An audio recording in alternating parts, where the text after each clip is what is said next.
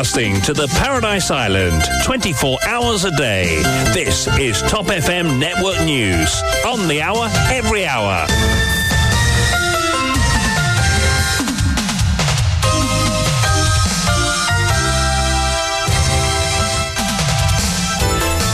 Informé de tout ce qui se passe sur l'île et ailleurs, voici le journal complet de China Pigadou. Bonsoir. Bonsoir Yann, bonsoir à tous. Vous démarrez tout d'abord avec les titres. À la Law Society Gazette britannique, les hommes deviennent une espèce rare dans le judiciaire. Nous avons du mal à trouver un juge masculin pour la famille Côte, affirme la chef-juge Rihanna Mungli-Gulbul. Elle a aussi confié avoir essuyé des remarques sexistes au début de sa carrière. Enquête judiciaire sur la mort de Pravin Kanakia, le sergent Tapsi qui avait croisé la victime, appelé à la barre des témoins, les images CCTV évoquées. Me demande-moi si vrai même à témoin-là, c'est la dernière personne qui ne trouve lit en vie, s'interroge l'avocat Anup Goudari à sa sortie du tribunal de Souillac ce vendredi. En cour d'assises, 28 ans de prison pour trafic de drogue à Keulichabrirutu et une amende de 300 000 roupies pour avoir en 2016 fait importer 6 152 kilos d'héroïne d'une valeur de plus de 92 millions de roupies à Maurice depuis Madagascar. Son épouse Samantha écope de 12 ans de prison et d'une amende de 100 000 roupies et Will Townsend, le troisième accusé, de 11 ans de prison. Examen du Council for Vocational and Legal Education 2023. Les résultats annoncés le mercredi 11 octobre. Seulement 12 avoués, 6 avocats et 2 notaires ont réussi à ces épreuves.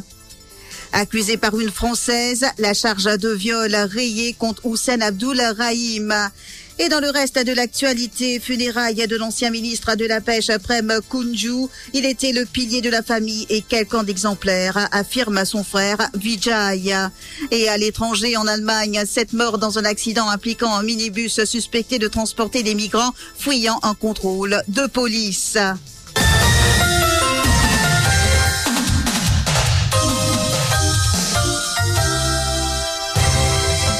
The Law Society Gazette a publié un article pour rappeler que l'Angleterre et le pays de Galles ne sont pas les premiers à avoir une femme à la tête de la Cour suprême. C'était dans le contexte de la nomination de Dame Soukar comme chef-juge en Grande-Bretagne. L'auteur de l'article, Catherine Baxi, a évoqué son entretien avec 3 présidentes d'une Cour suprême au sein du Commonwealth, dont Rihanna Mungli-Gulbul, qui évoque ses débuts comme avocate, le nombre croissant de femmes au sein de la profession légale et de la rareté des hommes au sein du judiciaire à Maurice. Dorothy Bonnefemme revient sur les grandes lignes de cet entretien. C'est en septembre que la journaliste Catherine Baxi a rencontré les 3 chefs juges femmes, soit Dame Siobhan Keegan d'Irlande du Nord, Margaret Ramsey-Hale des îles Caïmans et Bibi Rihanna Mungli-Gulbul de Maurice. C'était en marge de la réunion annuelle du Commonwealth Magistrate and Judges Association.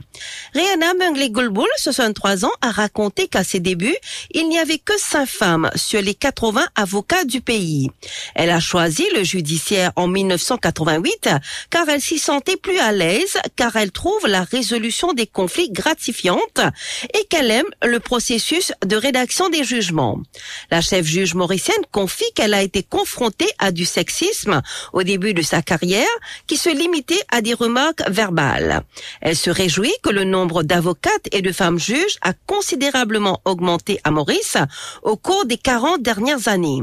Elle représente 43,5% du barreau actuellement et 70% des juges. En effet, sur les 24 juges mauriciens, 17 sont des femmes.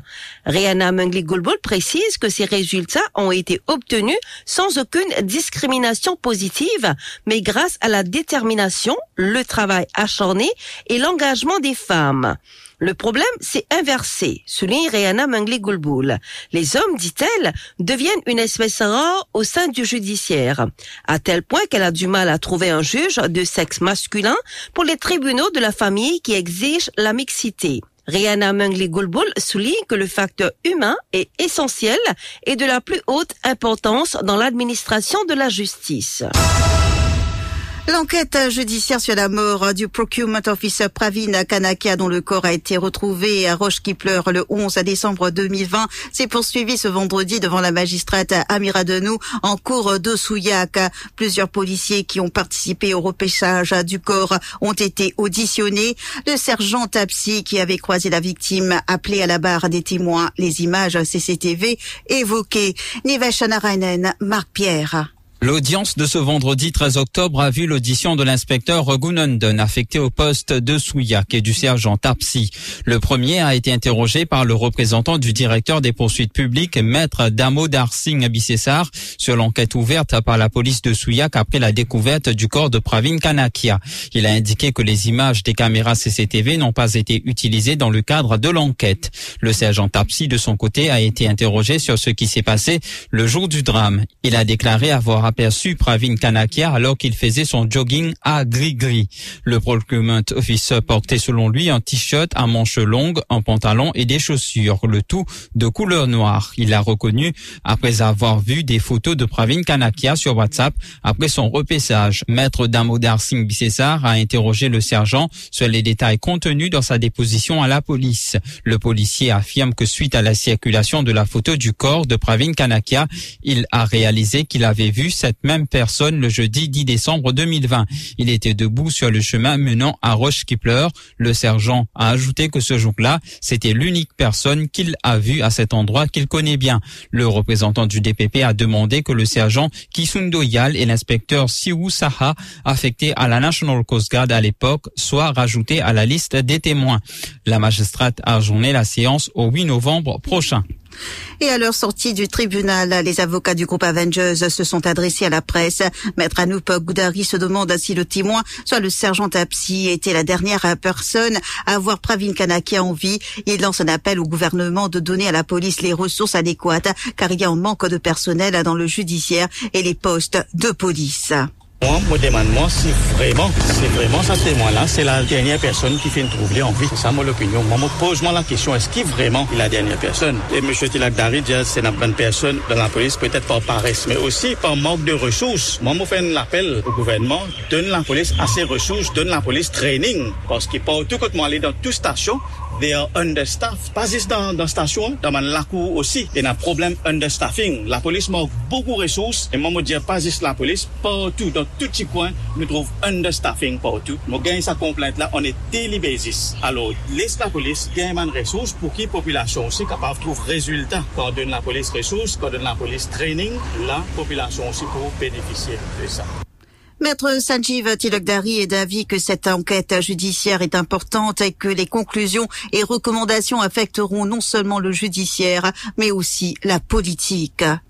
L'affaire Kanakia, l'enquête judiciaire, c'est une affaire importante. Et sur l'importance, il faut répercuter sur le plan pas seulement légal, mais aussi politique. Si la presse fine déplacée en grand nombre, ça montrait qui travaille, ce qui Avengers fin faire la requête pour l'enquête judiciaire, agréée par le DPP. C'est-à-dire, c'est un cas, pas de suicide, mais un cas d'homicide.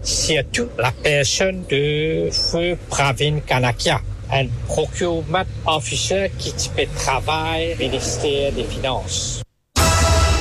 En cour d'assises, Kelly Chavrimutu, condamné à 28 ans de prison pour trafic de drogue, son épouse Samantha écope de 12 ans et Will Townsend de 11 ans. Le juge Ojaeb adresse aussi une mise en garde au baron de drogue potentiel concernant les peines consécutives. Mike Jean-Louis, Marc Pierre. Le juge Ojaeb a fait cette remarque car Curly Chavrimutu était déjà sous le coup d'une condamnation de 25 ans de prison pour drogue lorsqu'il a été inculpé formellement dans cette affaire. La poursuite avait demandé que la peine soit consécutive à celle qu'il purge déjà. Cependant, le juge Ojaeb estime qu'étant donné le fait qu'il a plaidé coupable, qu'il a collaboré avec les autorités et que l'infraction a été commise indépendamment de la première, il n'est pas juste et équitable de considérer une peine qui s'appliquerait consécutivement contrairement à la première sentence. De ce fait, Curly Chevrimutu piogera sa peine ou une grosse partie concurremment de l'autre sentence. Il a été condamné à 28 ans de prison et une amende de 300 000 roupies pour avoir, en 2016, fait importer 6,1 kilos d'héroïne d'une valeur de plus de 92 millions de roupies à Maurice depuis Madagascar. La Cour souligne que son obstination à s'impliquer dans cette action illégale alors qu'il a déjà été condamné à 25 ans de prison pour délit de drogue doit être considéré comme une circonstance aggravante grave. Quant à Nadia Samantha Chevrimutu, elle a écopé d'une peine de 12 ans de prison et une amende de 100 000 roupies pour possession d'héroïne. Le cas du troisième suspect, Will Townsend, est plus complexe. Il avait initialement plaidé non coupable sous la charge d'avoir fourni la drogue hors du territoire mauricien, certes, mais pour être vendu sur notre sol. Puis, il avait plaidé coupable avant de revenir sur son plaidoyer, indiquant que son enfant de 3 ans avait eu un accident à Madagascar et qu'il était perturbé et inquiet. Le temps que les 3 prévenus ont passé en détention sera déduit de leur peine. Ils devront aussi payer 3 000 roupies en guise de frais. Les examens du Council for Vocational and Legal Education se sont tenus du 28 juillet au 9 août 2023. Les résultats ont été proclamés le mercredi 11 octobre et ressort que 12 aspirants avoués, 6 aspirants avocats et 2 aspirants notaires seulement ont réussi. D'autre part, 5 candidats ayant eu un récit pour un papier devront à nouveau prendre part aux examens. Il s'agit de 3 aspirants avoués et 2 aspirants notaires. Le comité des examinateurs pour les avoués était présidé par la juge Rihanna Mungli, Renouka plutôt Déby et Mary Jane Lau Yukpun et Patrick Kamsing a présidé celui pour les avocats et celui pour les notaires respectivement. 121 candidats ont pris part aux examens pour devenir avoués, 67 pour devenir avocats et 30 pour devenir notaires. Rappelons que pour les examens de 2022, les examinateurs avaient évoqué plusieurs lacunes après la correction des épreuves pour les futurs avocats, avoués et notaires, notamment en manque de raisonnement en matière d'analyse juridique. Vous pouvez consulter les noms des candidats ayant réussi à ces examens sur notre page Facebook TOPFM Mauritius. Accusé de viol par une Française, la charge rayée contre Hussein Abdul Rahim. C'est en 2019 qu'une ressortissante française avait porté plainte contre Hussein Abdul Rahim au Central Criminal Investigation Department.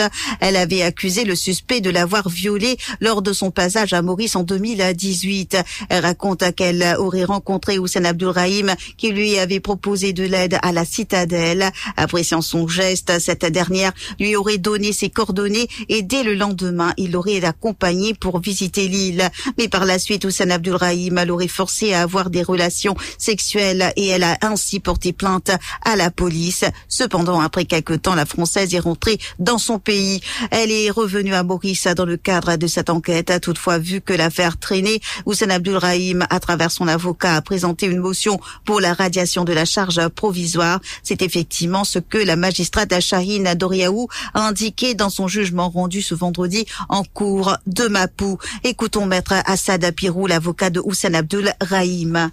Après quelques temps, nous finissons trouver que la police est tordée dans son enquête et nous finissons décider pour mettre une motion dans the case be struck out. Et aujourd'hui, nous finissons le verdict that the case has been struck out. Be struck out, the provisional charge of rape. C'est une allégation d'une Française contre mon client. Et nous finissons débattre la motion en cours de Mapou et devant la magistrate de Riaou. Et aujourd'hui, elle a rendu le ruling. Et le provisional has been struck out. Donc, je suis très content pour mon client.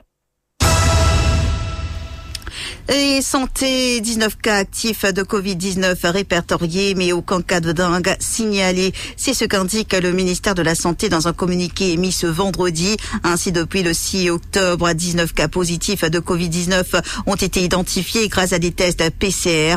Un patient est admis dans l'un des hôpitaux régionaux. Cependant, aucun décès n'a été enregistré durant cette période. En ce qui concerne la dengue, il n'y a actuellement aucun cas recensé à Maurice ni à Rodrigue.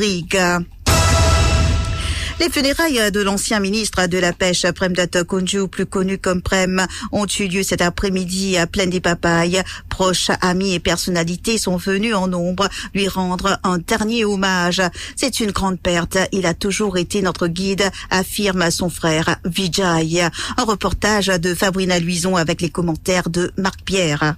Vijay Kunju explique que son frère était quelqu'un d'exemplaire qui faisait le bien autour de lui. Prem, dit-il, était le pilier de la famille. Il a toujours été présent lorsque les autres avaient besoin de lui. C'est une personne exemplaire. Dans son vie, il fait du tout tout le temps, il fait le bien pour des personnes.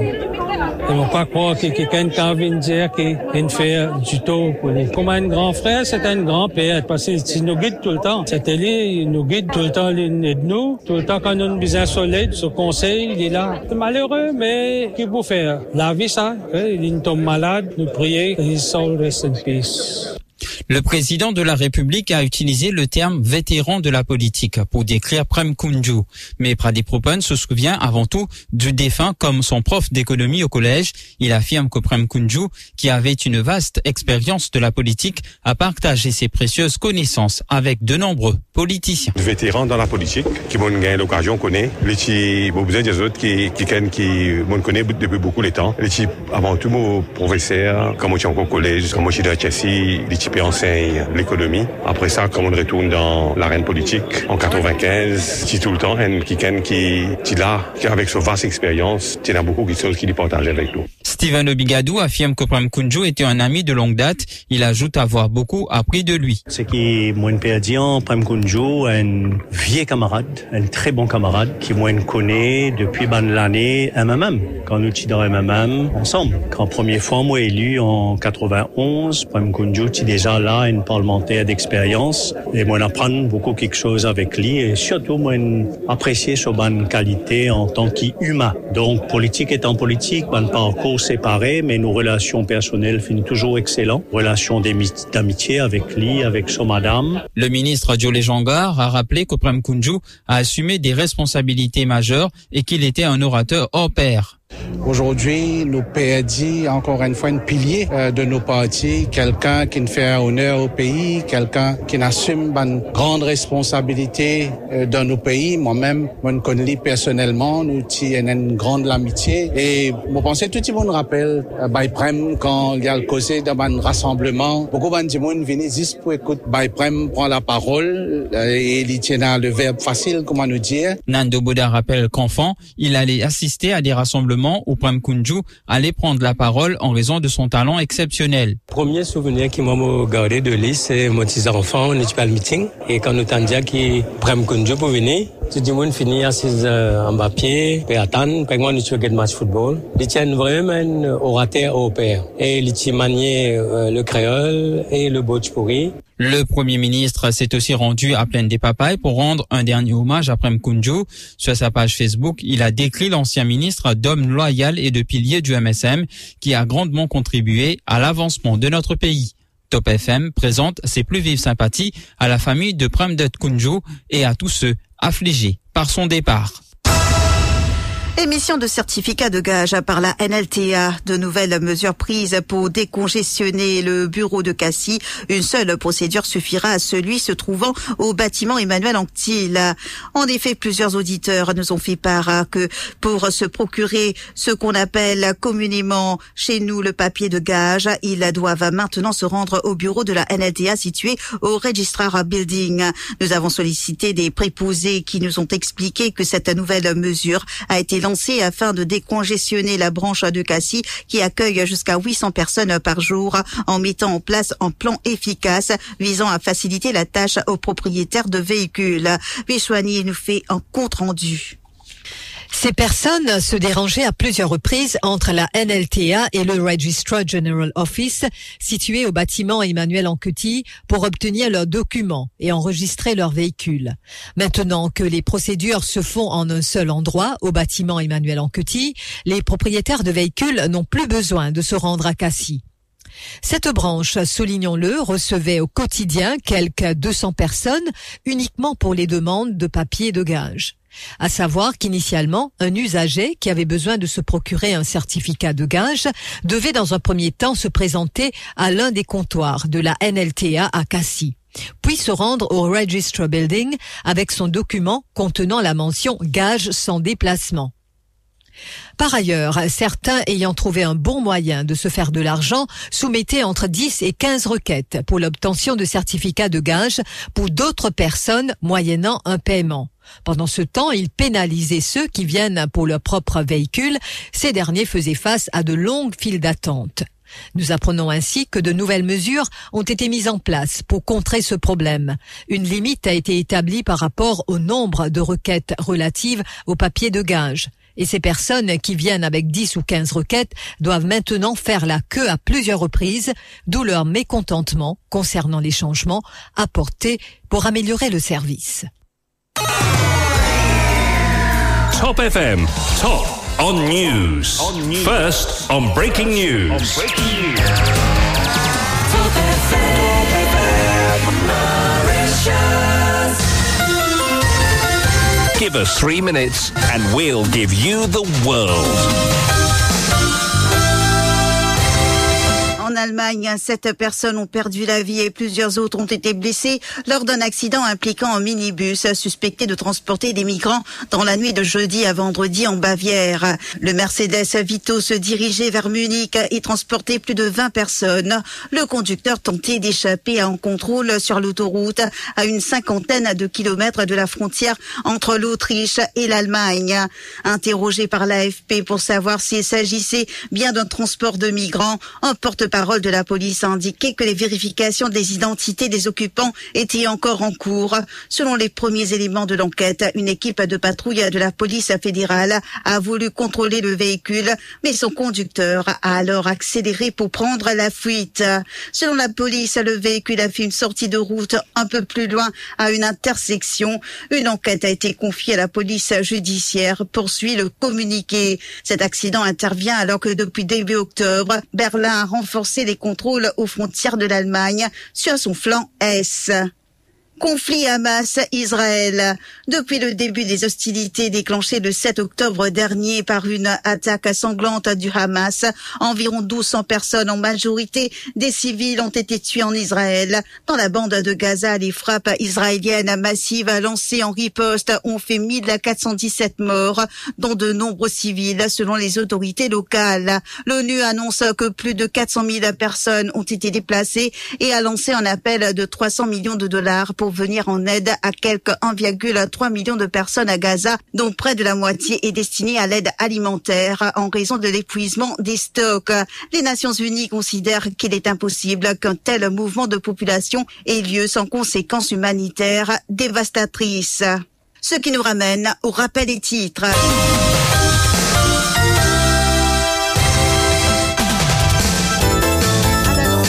Gazette britannique, les hommes deviennent une espèce rare dans le judiciaire. Nous avons du mal à trouver un juge masculin pour la Family Court, affirme la chef-juge Rihanna Mungwe-Gulbul. Elle a aussi confié avoir essuyé des remarques sexistes au début de sa carrière. Enquête judiciaire sur la mort de Pravin Kanakia, le sergent Tapsi qui avait croisé la victime, appelé à la barre des témoins, des images CCTV évoquées. Me demande-moi si vrai même ça témoin-là, c'est la dernière personne qu'il trouve liée en vie, s'interroge à l'avocat Anouk Goudari à sa sortie du tribunal de Souillac ce vendredi. En cour d'assises, 28 ans de prison pour trafic de drogue à Keli Charimotu et une amende de 300 000 roupies pour avoir en 2016 fait importer 6 152 kilos d'héroïne d'une valeur de plus de 92 millions de roupies à Maurice depuis Madagascar. Son épouse Samantha écope de 12 ans de prison et d'une amende de 100 000 roupies et Will Townsend, le troisième accusé, de 11 ans de prison. Examen du Council for Vocational and Legal Education 2023. Les résultats annoncés le mercredi 11 octobre. Seulement 12 avoués, 6 avocats et 2 notaires ont réussi à ces épreuves. Accusé par une Française, la charge de viol rayée contre Hussein Abdul Rahim. Dans le reste de l'actualité, funérailles de l'ancien ministre de la Pêche, Prem Kunju. Il était le pilier de la famille et quel camp d'exemplaires, affirme son frère Vijay. Et à l'étranger, en Allemagne, 7 morts dans un accident impliquant un minibus suspecté de transporter des migrants fouillant en contrôle de police. Et c'est ici que prend fin cette édition. Merci de l'avoir suivi. À suivre l'actualité sportive.